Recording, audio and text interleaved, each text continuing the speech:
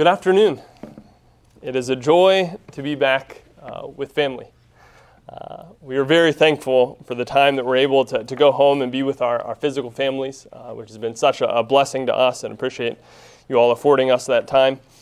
But it is a joy to be back home with our spiritual family. We're very thankful for you all as well. I want to invite you to open up your Bibles to Luke chapter 10 if they're not already open there. Luke chapter 10. I want us to think a little bit together today about Martha. That's not her last name, but Jesus here refers to her in that way. And we've talked about this a little bit before. Many times throughout the Bible, names are repeated twice, especially by Jesus, when he is making a statement of great emotion or compassion, many times in a rebuke, and yet with great care. You remember Jesus as he's looking over Jerusalem, and Luke chapter 13 says, Jerusalem, Jerusalem, how I wanted to take you under my wings, but you were not willing. You remember Jesus says, Simon, Simon, Satan has asked for you that he might sift you like wheat, but I have prayed for you. Jesus, when he approaches Saul of Tarsus on the road to Damascus, says, Saul, Saul, why are you persecuting me? Well, we see something very similar here as Jesus says, Martha, Martha. And he has a rebuke to offer her, and yet it is with great care and compassion that he gives her this correction. I want us to consider today, what can we learn from Martha?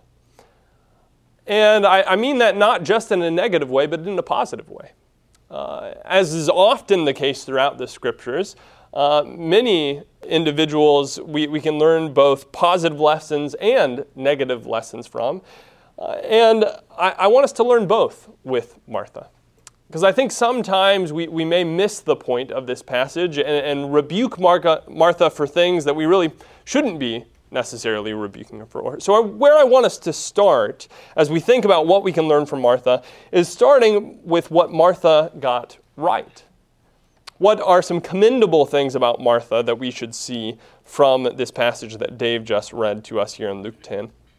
First of all, I think we should commend Martha for her hospitality. You notice there in Luke chapter 10 and verse 38, it says, Now as they went on their way, Jesus entered a village, and a woman named Martha welcomed him into her home. Here, Martha is opening up her home, and I think it's interesting. It says specifically Martha here. It seems from other passages that maybe Martha and Mary and some of our other family lives together, but it specifically says Martha opened up her home to Jesus. In the very previous chapter, Luke chapter 9, and in verse 58, Jesus had made the statement that foxes have holes and birds of the air have nests, but the Son of Man has no way to lay his head. Well, Martha is providing him that. She's opening up her home that Jesus might have a place to stay, that he might be provided for. And I think that's something that we should see as a very good thing. In fact, hospitality is something commended to us throughout the Scriptures. Hebrews chapter 13, verse 1 and 2. We're commanded, let the love of the brethren continue. Do not neglect to show hospitality to strangers. For by this some have entertained angels without knowing it. And so we are to open up our homes. And this word hospitality literally means love of strangers or love of guests. That we are opening up our homes to people who don't normally reside there. And the example given to us, he says here in Hebrews 13, for by this some have entertained angels without knowing it. Well, what is he talking about there? Well, we see an example of hospitality is something that isn't just a New Testament command, but it goes all the way back to the days of Abraham. I think that's what he's referring to here. You remember in Genesis chapter 18. In fact, if you'd like to open your Bibles up to Genesis 18 with me. You remember as some angels and the Lord approach Abraham in Genesis chapter 18, to announce the coming birth of Isaac. If you want to focus in particular, starting in verse 6,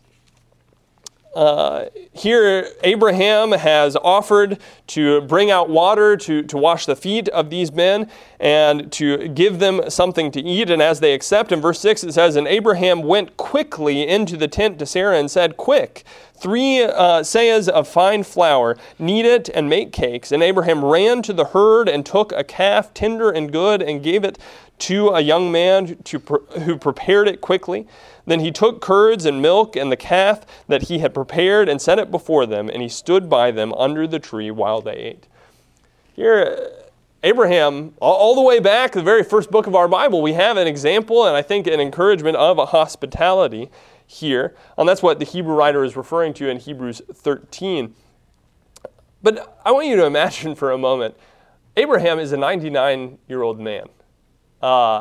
And do you notice the language that's used there? "And Abraham went quickly into the tent and to Sarah and said, 'Quick.'" Down in verse 7 it says, "And Abraham ran to the herd and took a calf, tender and good, and gave it to a young man who prepared it quickly." Here, you have this 99-year-old man, and out of a desire to show kindness to these strangers, he is rushing around, he is running, he's getting all of these things ready. Now, I want you to think about that for a moment in reference to Martha. You know, should one of us have come along and said to Abraham, "Abraham, that this really isn't that important. You shouldn't be going through all of this effort to serve here." Well, no, certainly not. This is a positive example for us, something that we should do. And so I think we need to be careful what exactly we're rebuking Martha for, or what we see Jesus' rebuke to be a reference to. Showing hospitality, love of strangers, is a good and commendable thing. In Genesis chapter 19, we see that this ultimately is what distinguishes Lot from the wicked city of Sodom around him. As the same angels come to him, he's the only one who reaches out in a very similar fashion to Abraham to welcome them into his home and even to protect them. And hospitality not only is something that we see throughout the Old Testament, even in the New Testament we see it's a qualification for elders, for pastors of a local flock, that they be hospitable, both in the qualifications listed in 1 Timothy 3 and in the qualifications listed in Titus 1. It specified that men who would seek to be shepherds of a flock would be hospitable men. This is something that is honorable and commendable and a mark of spiritual maturity. And in Romans chapter 12, and in verse 13, as we have this long list of things that we are urged to do, in verse 13 it says that we are urged to contribute to the needs of the saint, pursuing hospitality. Hospitality is something that we should seek, that we should pursue, that we should make a priority in our lives, that we need to be working and growing in, that we are opening up our homes to one another, to strangers, that we are seeking to serve in this way. So that's not the problem that Martha has here. In fact, this is something that I think we should look at Martha and see as a commendable thing, that she is opening up her home to Jesus. Second of all, Martha is a servant here. Do you notice back there in Luke chapter 10, in verse 40, here it says, "But Martha was distracted with much serving," is how the ESV reads. Much serving. Let me ask you, is much serving a good thing or a bad thing? Well, obviously, we understand much serving to be a very good thing within itself, right? And so Martha is seeking to be a servant here. If you want to turn over later in the book of Luke to Luke chapter 22. Luke chapter 22. Remember in verse 24 through 27 here, there's a debate among the disciples about who is the greatest among Jesus' disciples, among the apostles. And do you remember what Jesus says about that? Well, at the end of this section, notice verse 27 in particular. It says, "For who is greater, the one who reclines at the table or the one who serves? Is it not the one who reclines at the table? But I am among you as the one who serves." He says that the Gentiles, the nations, people of the world would think, well, the one who is being served, they're the greatest. But he says, I'm among you as the one serving. Well, in the context of Luke 10, who's the one that's serving? Martha. She is the one serving. And in fact, Jesus says that's the role that he often takes. You remember in John chapter 13, when Jesus washed the disciples' feet. And they're all thinking, well, I'm not going to lower myself to take on that role. Somebody else is going to have to do that. Well, Jesus gets up from the table, takes off his garment, girds himself with a towel, and begins to wash the disciples' feet. To do this very lowly, physical service for his disciples. Can you imagine if one of them spoke up and said, well, Jesus, that's really not that important. You shouldn't be doing that. Well, of course not. No, Jesus is showing them a heart of service, which is a good thing. And so I think we need to be careful about what exactly we're rebuking Martha for here, or how exactly we're seeing Jesus' rebuke. She is taking a position of service, and much service within itself can be a very good thing. In fact, Matthew chapter 25, verse 34 and 35. You remember here in Matthew 25, Jesus tells of a judgment scene in which he's separating those on his right and on his left.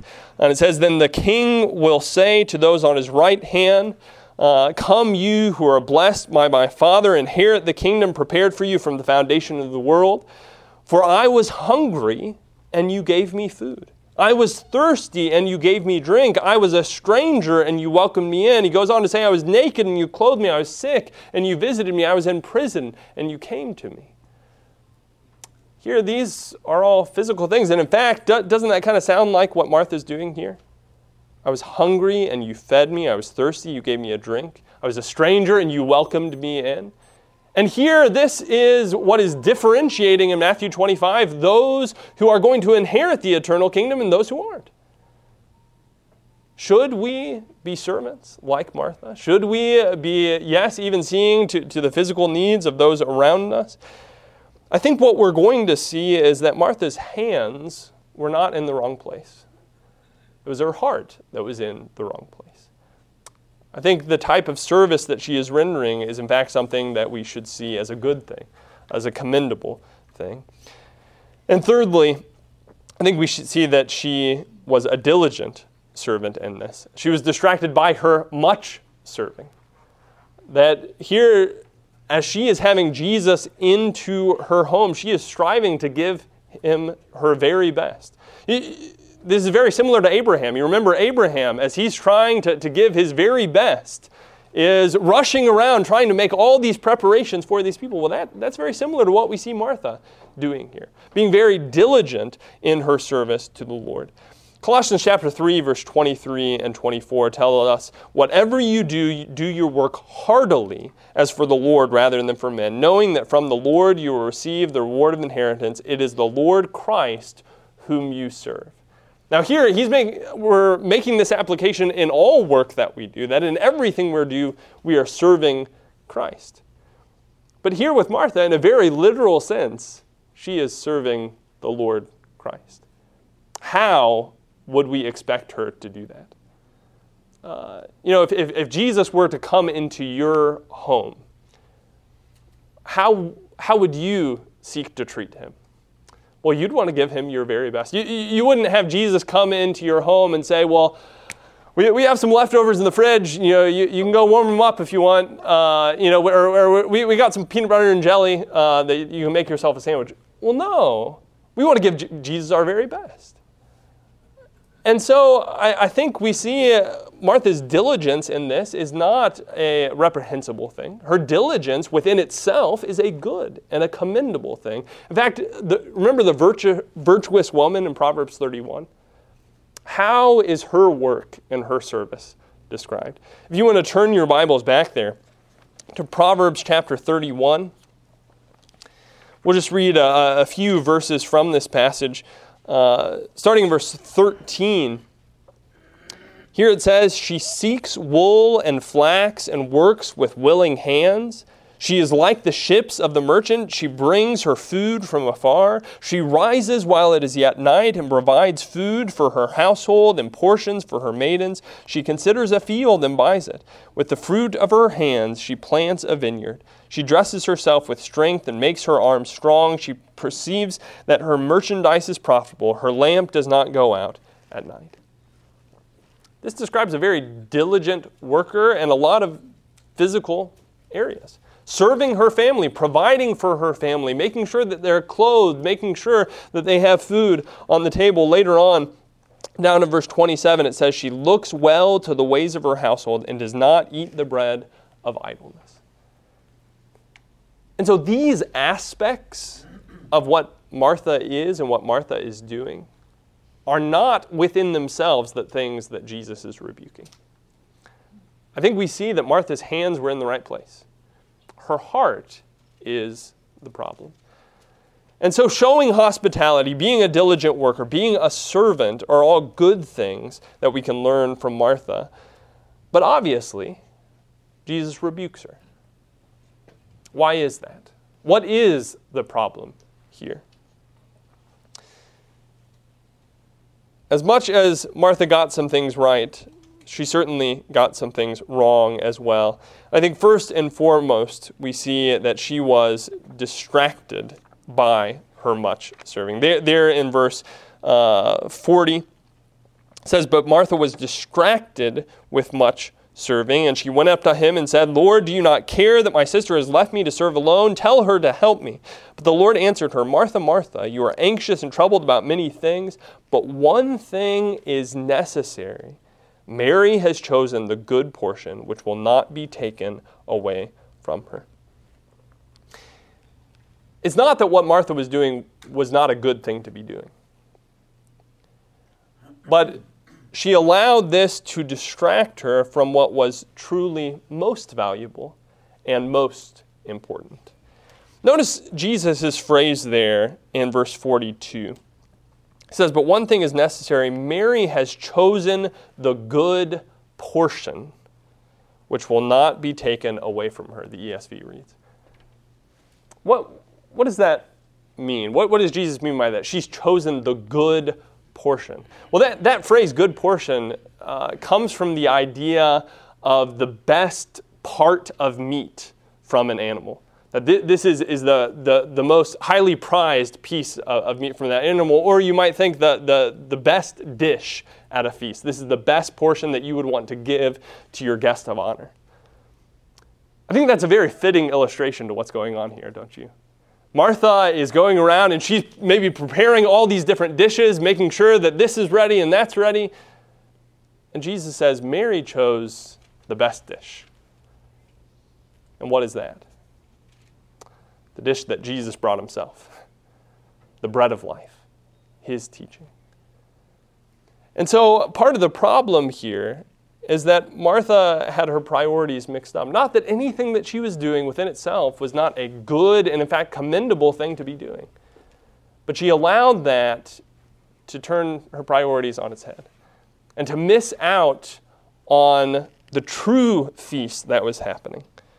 Jesus, the bread of life. This is very similar to Acts chapter 6. And we have studied this at some point last year.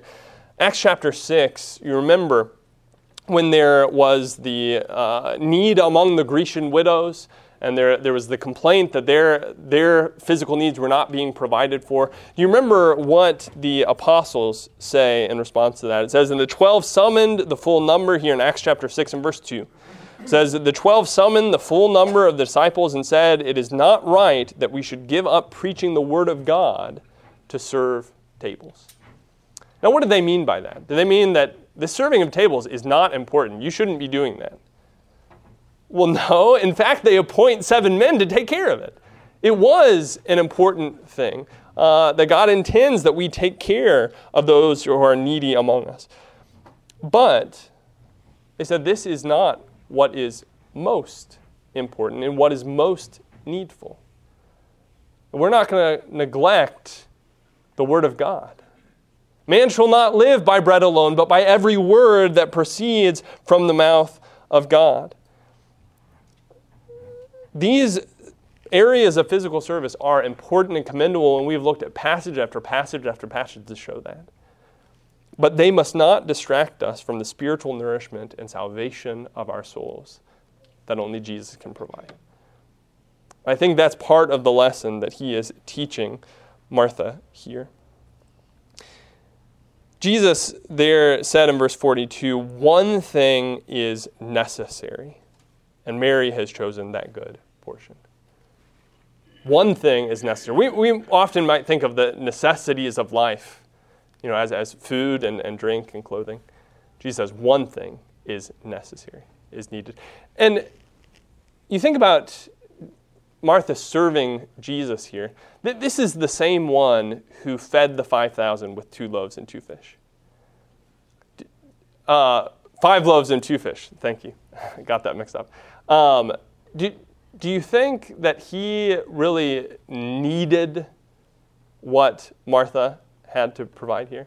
Not that what she's doing is not commendable and good, and in fact, we'll see Jesus doesn't tell her, abandon that, come out here. No, what she was doing within itself was good. But do you think Jesus really needed that? No, Jesus himself, he could prepare the feast right there. And I think we need to give thought to what is truly needed. Sometimes we want to serve in certain ways because that's what makes us feel good.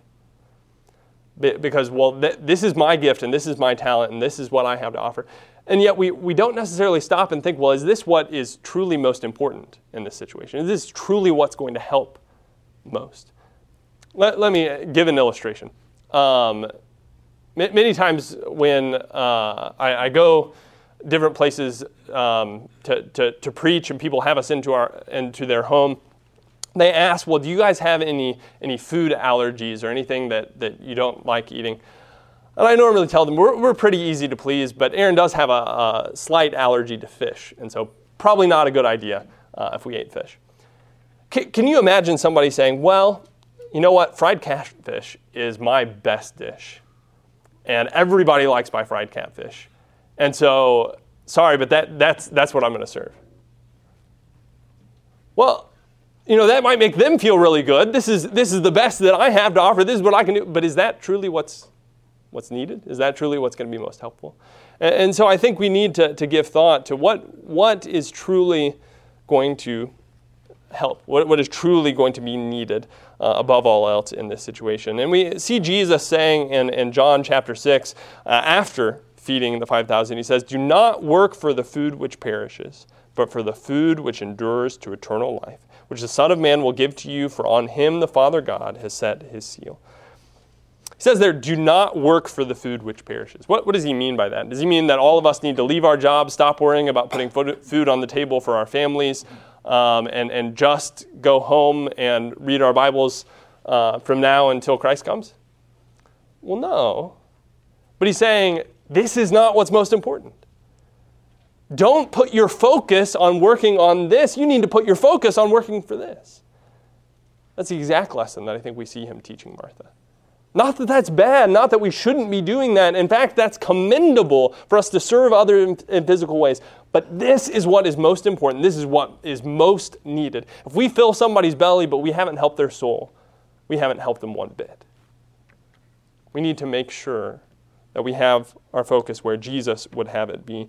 Matthew chapter 6 and verse 33. Jesus, after talking about the physical needs and the things that the Gentiles seek after food and drink and clothing, he says in verse 33, but seek first his kingdom and his righteousness, and all these things will be added to you. This is priority number one, that we seek Christ's kingdom, the spiritual nourishment of God's word. Is that where our focus is? And that's so easy for us to do without even realizing it sometimes. That whether it be with ourselves or with our children, we put our highest priorities on making sure we get a good education and making sure they get a good scholarship to college and they can get a good job and that they can be successful and that they can be good citizens. Not that any of those things are bad. But if we have focused on that to the detriment of their souls, then our focus is not where it needs to be.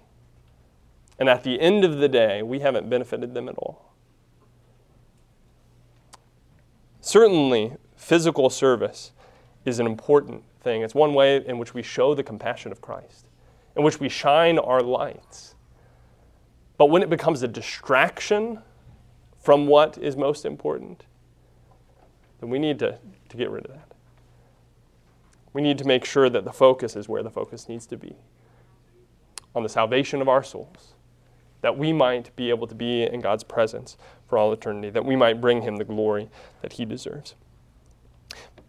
But in addition to being distracted by her much serving, I think we see that she was anxious. There in Luke chapter 10 and verse 41, Jesus says, "Martha, Martha, you are anxious and troubled about many things."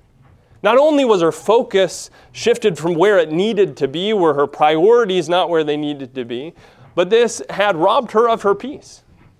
Here she became worried and anxious, the very thing that we just saw in Matthew chapter 6 we are not supposed to be. Leading up to that statement in verse 33 about seeking first the kingdom of God and his righteousness, we're told here in verse 31 and 32, "Do not worry then, saying, what will we eat, and what will we drink, or what will we wear for clothing? For the Gentiles eagerly seek all these things.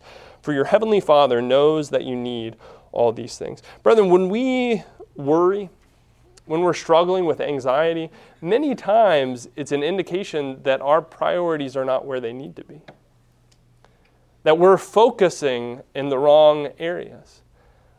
And instead of focusing on the Lord, on his power to provide, and instead of focusing on the things that God would have us be focusing on, we are focusing on these things that are robbing us of our peace. It's interesting, this word, both in Matthew 6 and in Luke 10, for being anxious or worried, is used in the Scriptures in both a positive and a negative way. In fact, in 1 Corinthians 12, when it talks about us being part of the body together, it says that each part may have the same care for one another. That's actually the same word for being worried or anxious. But there, obviously, it's a positive thing, that we have a genuine care and concern for the well-being of one another. Same word is used in Philippians chapter 2 and verse 20 in reference to Timothy, when Paul says of Timothy that I have no one else who will have a genuine concern for your well-being. Well, that's a good thing. Then what's the problem?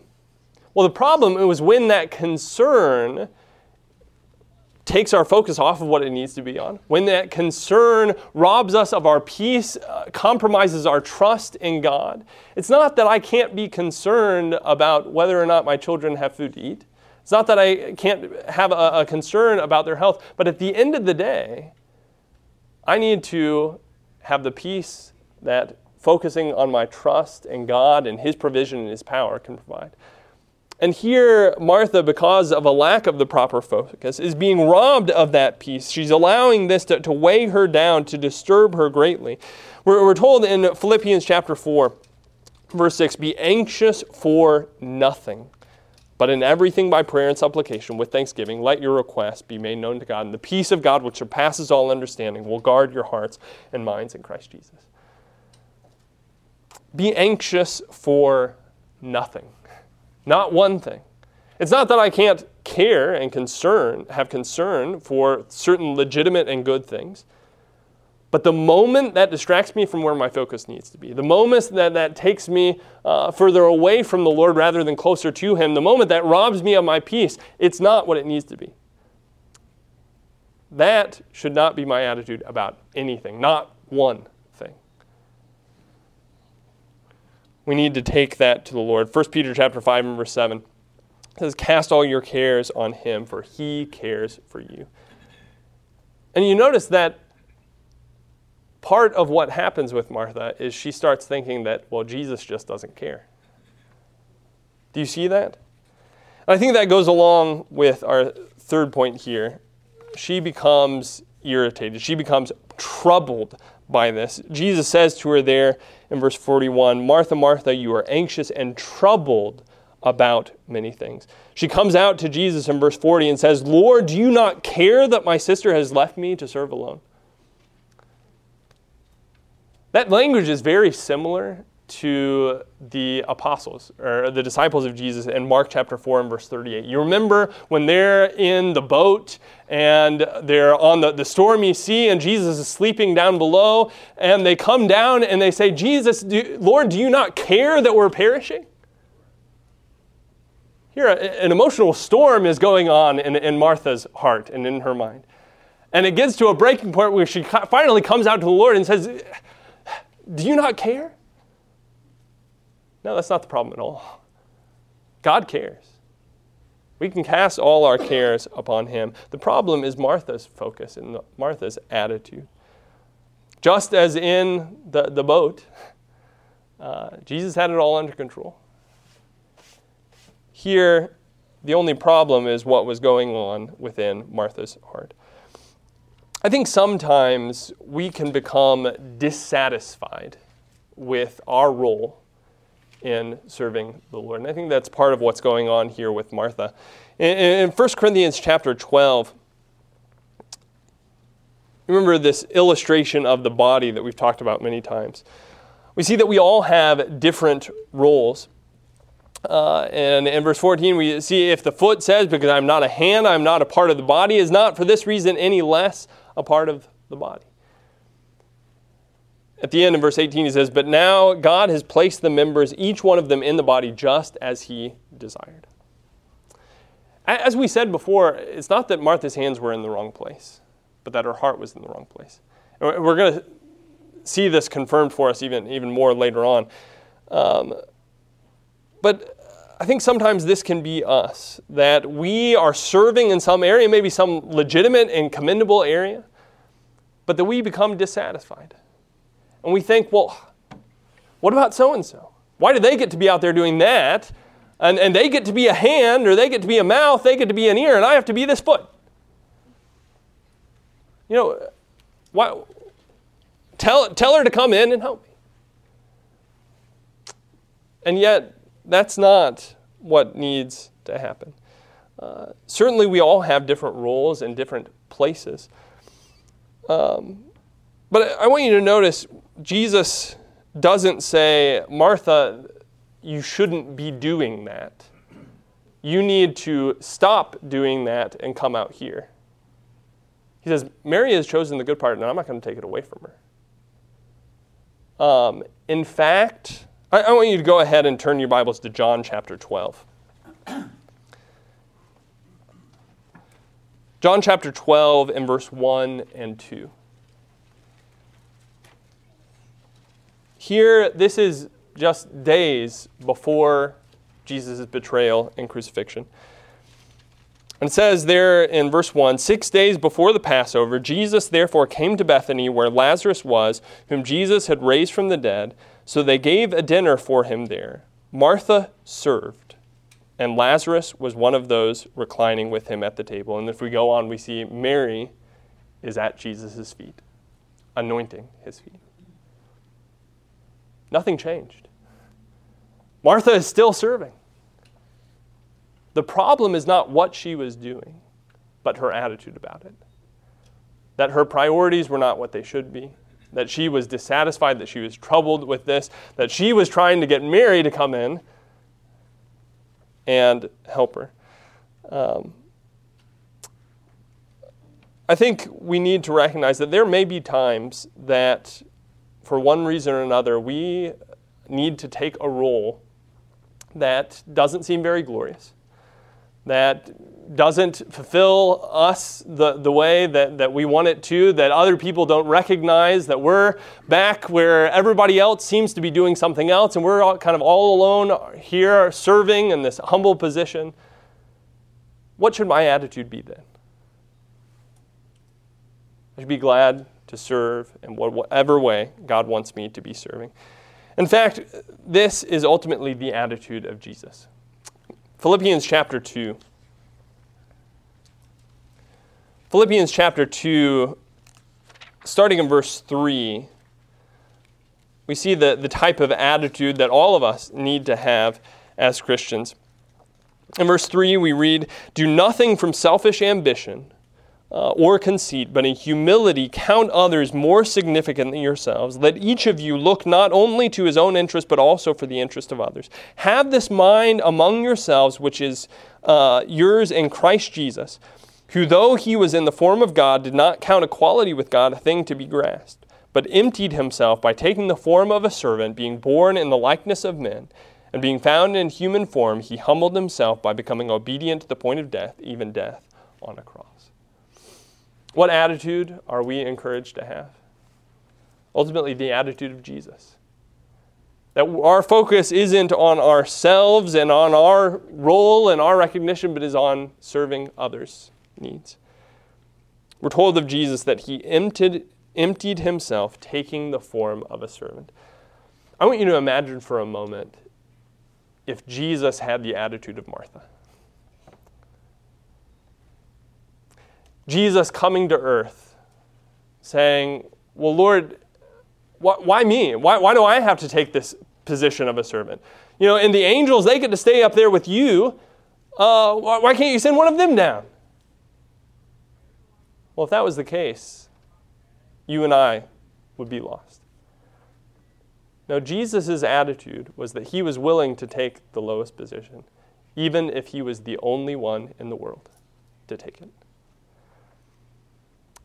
And so I think there are a few different problems with Martha here, but I think one of them was her dissatisfaction with this rule. And yet I think John chapter 12 shows us that her attitude has changed. She's still serving. Her hands are still in the same place. But her attitude about it, I believe, is different. And so what about us? Where are our priorities? We need to recognize what the good portion is. And as we make decisions about our service to the Lord, we need to make sure that we're keeping first things first. That our spiritual nourishment and the salvation of souls is of the greatest importance. And yet, when we find ourselves in a position where we need to be a servant and take a role maybe that we don't feel like anybody else is taking, a humble role, we need to have the type of attitude that is willing to put others first. To not worry about what role that person is taking or that person is taking, but what role would God have me take? And to be content doing whatever I can to further the cause of Christ. What about you? What about me? As we look into the mirror of God's Word, what lesson can we take home with us today? God's Word is intended to transform us, to change us. And if we leave here today without being changed at all in our thinking or in our actions, then we've failed in our purpose. Let's each make sure that as we go out from this place, we seek to be more who God wants us to be. And if you recognize today that there is some sin in your life that you're harboring within your heart, that you haven't surrendered to the Lord, that you haven't turned back to Him, won't you make that right with Him now? If there's anything that we can do to help you in your relationship to the Lord, you need to confess some sin that we can pray about together. God is faithful and just to forgive. He wants to restore you unto Himself.